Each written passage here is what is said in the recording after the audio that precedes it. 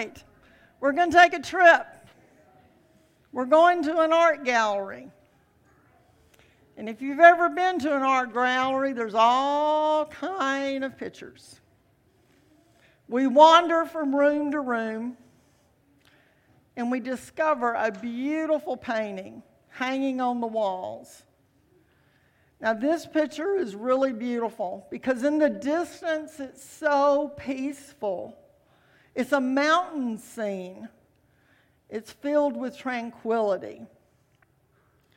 But the stillness of nature is abruptly contrasted to a terrible tragedy. For in the foreground, right there in the front of the clearing, is a former log cabin. Only now all that remains is a broken chimney and blackened ruins that are smothering from a fire that had occurred earlier. We look closer at the picture and we see two figures looking at the scene. We see an older man, he looks like a grandfather, standing there in his night clothes. And he has his tender arm rest on the shoulders of a young boy. The boy is standing there clutching a pair of burned cover overalls. Obviously, it's the only thing that was left, that was spared from the fire. We look closer and see two big tears rolling down the cheeks of the boy. Devastation is written over his face. Beneath the picture, there's a plaque. The author felt that this old man was saying this to the young boy. They're simple words, but profound in theology and philosophy. The words are, "Hush, child, God ain't dead." This image of the old man and the despondent young boy has stayed with me as I prepared this message. I am reminded that at times life does feel hopeless. But my friends, there's hope. All is not lost because my God, your God, is alive and in control of the world. Our church has been invited to join the Church of the Nazarene, the entire body of the Nazarene Church, in praying for America, this world, and our own congregation. Nazarene churches all over America and Canada are preaching on this very subject today. We are living in unprecedented times in the life of the church and for our denomination. All Nazarene churches are asked to pray for God's protection, direction, revelation for ourselves, our families, our pastors, regional and educational leaders, our missionaries, and for every person that would call themselves a Nazarene. The last few years, our nation has gone from one critical situation to another. It seems that each event is worse than the last. We all remember, sadly, the COVID crisis and how it shut this church down like many churches down just a few years ago. We've seen extreme violence and hate destroying many of our large cities. Our children's education is trying to be redefined. Inflation is an all-time high, and we feel it at the gas pump and at Walmart. Frankly, I believe America's under spiritual attack. I think it's time for the Christian church, all churches, to come into the battle mode. In Ephesians 6:12, we're told that Paul reminds us that we're wrestling not against flesh and blood, but against spiritual wickedness in high places. Our fight is not on the earthly plane where political, social, and economic problems exist. It is not merely what we are watching on TV or reading on social media. Rather, it's in the heavenly realm, where spiritual principalities and powers are seeking to distract, disarm, and divide us as a nation and as a church. We're trying to be told by the world that Satan is winning this battle. But our confidence is not in circumstances, but in God. Our God is the same yesterday, today, and tomorrow. Our Heavenly Father has given us a secret weapon to defeat the devil and his followers. Prayer is God's weapon of mass destruction against Satan. And he will destroy Satan's terror. It will empower each of us to display the fullness of Christ's glory in a world that is so desperate to see it. Our churches, including our own, must become intentional in making prayer a daily priority. But this will not happen by accident. It will take a focused, persistent, and deliberate action to encourage all of our members to adopt a lifestyle of prayer. Prayer cannot just be another emphasis in the church. As a former United Methodist pastor, I recall over 30 years where we were encouraged to go to trainings, required to go to trainings led by our bishops and clergy leaders. We were told that a certain topic, if we followed it to the T, our church would change. It was convinced that we would become a mega church. Unfortunately, I never saw any lasting results. But what I have come to realize after all these years of ministry, it is only active prayer incorporated into daily discipline, not just of the pastor, but every one of you, that we can see our lives and communities transformed. Then this church, our churches, will grow spiritually and numerically. I invite you to join me in this call to prayer, to pray for the Nazarene Church and for all churches, and for revival for America. Our nation has become divided. We have become fearful and anxious. It is only the supernatural power of God that can turn us away from our fears.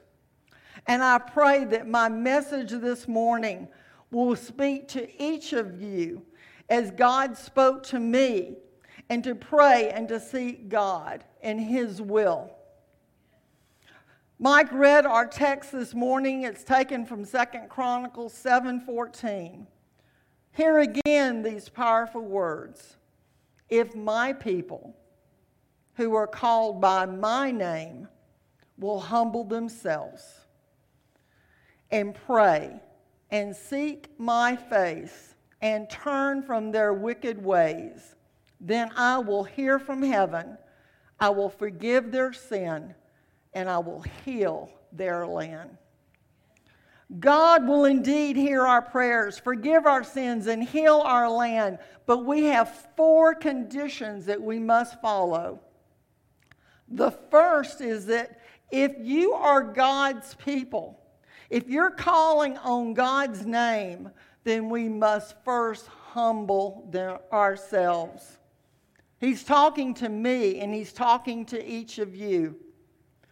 You know, the world doesn't have a clue as how to seek God, nor do they really understand how to turn to God for help. Frankly, they have hard hearts. Do you agree, Merritt? The Lord is not saying that the society around us will humble themselves, that then they're going to write some godly laws, and they're going to throw our enemies in jail, and then everything will be just fine. No, it's a lot easier to judge those other people. You know, those people who are different than us, who voted for the other party. The us Christians want to be wholesome and God-fearing. We like the us versus them mentality because then we're always in the winner circle. Instead, I believe the Lord is waiting for the church to rise up, to be a light in the darkness, and to serve what God has called us to be. When God calls us to humble ourselves, that means we've got to be honest with ourselves and with God, and be willing to confess that we've allowed busyness to take over, and then we've allowed our sins to become our first choice, taking away our time and commitment to the Lord. Therefore, I encourage you to pray for humility and brokenness. For it is when we're humbly dependent on God and that we acknowledge our own desperate need for Him that He will hear our prayers. Because when we pray out of arrogance, out of self-righteousness and self-sufficiency, that's only going to hinder our relationship with the Lord. How sad, but often we fail to pray. We put pride in control of our hearts and behavior. We justify our actions. We make excuses. We let the idea of confessing our weaknesses before God. But we must look to God for power and strength to overcome these mistakes. Again, the key is humility. It is essential in our personal prayer time. We don't tell what God should do. Rather, we humbly ask God, what does He want us to do in His will? The second condition that is found in Chronicles is to pray. This means not just attending a prayer meeting, but to pray every day, not just on Sunday morning. Unfortunately, prayer is not always a priority in our home. Weekly worship, we shouldn't just squeeze in a prayer and say, well, that's it for the week until I come back next week. Rather, we should incorporate prayer daily in our lives if we want to truly see healings and transformation in our lives and the lives of our loved ones. Unfortunately, many of us become self-centered. Our prayers sound like this: oh God, bless me and my spouse. Bless my children and grandchildren. Amen.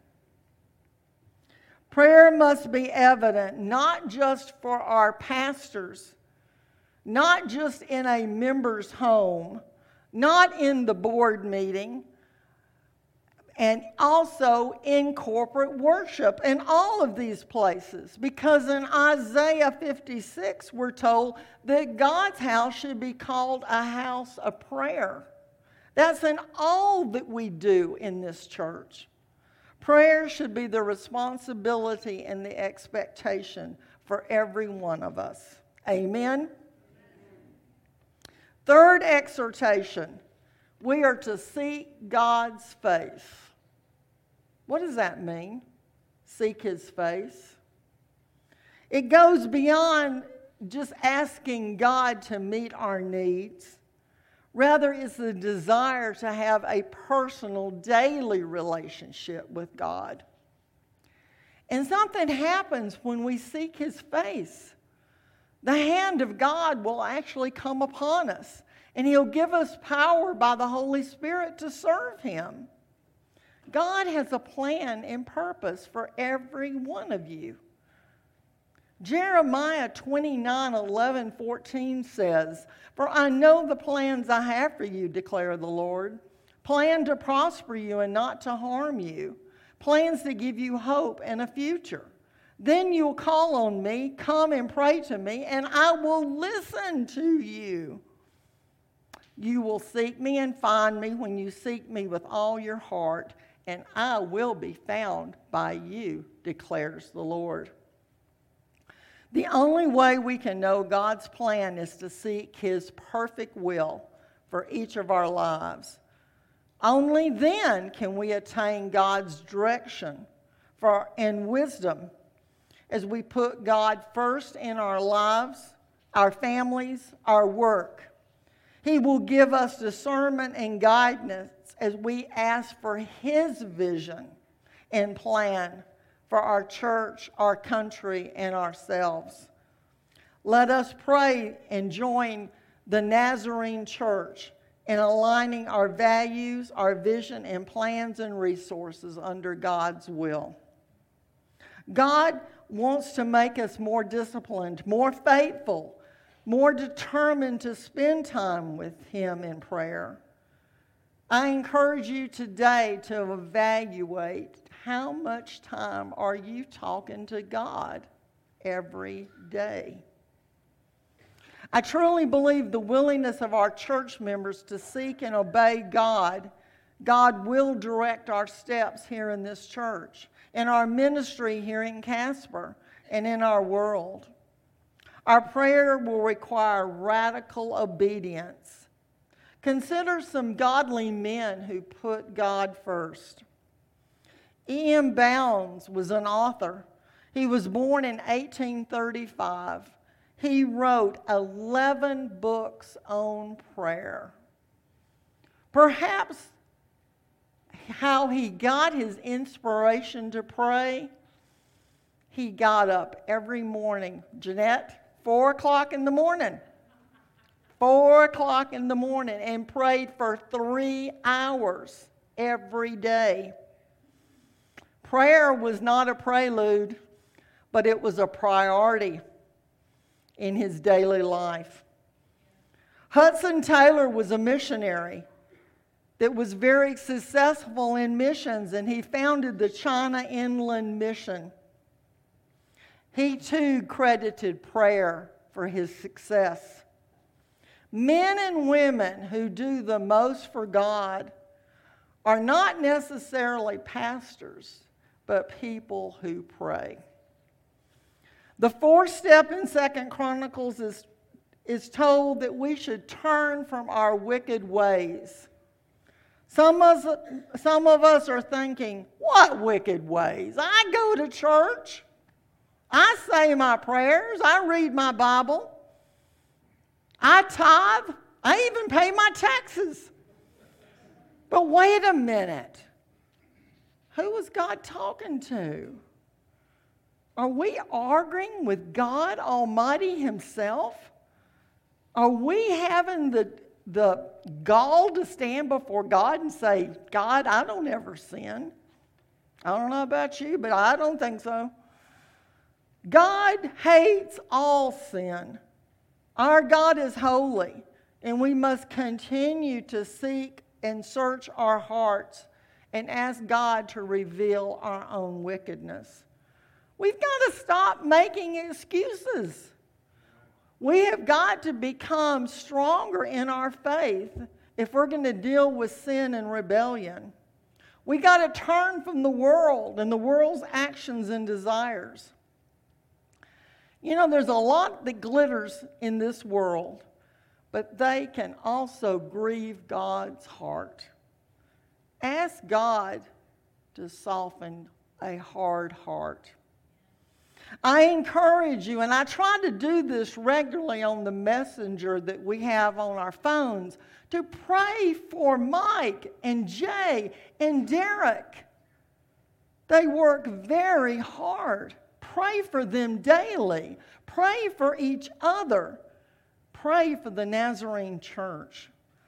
Ask God to protect us from all evil, that He would give us wisdom and direction, that we would do His will, and that God would give us eyes to see the needs around us. God will listen if we choose to repent. He will grant us forgiveness for what Jesus did for us on the cross, not based on promises, not based on works, but based on the love and mercy of Jesus Christ, our Savior. We must pray that the world will not distract us and that we will keep our eyes on God. Devastation and hopelessness is around us. All we have to do is pick up the paper and read the headlines. But it is a lie from Satan to believe it's all hopeless. We must remember that we serve a living God. God was told in that video, in that picture that I described, I'm not dead. I know I have plans for you. I am in control, and my power will be upon you to guide you and direct you. My plans are inspired by my goodness and grace. My friends, put away your tears. I will be with you always. I invite you now to come to the altar or pray in the pews. We're going to talk to God. Please come forward.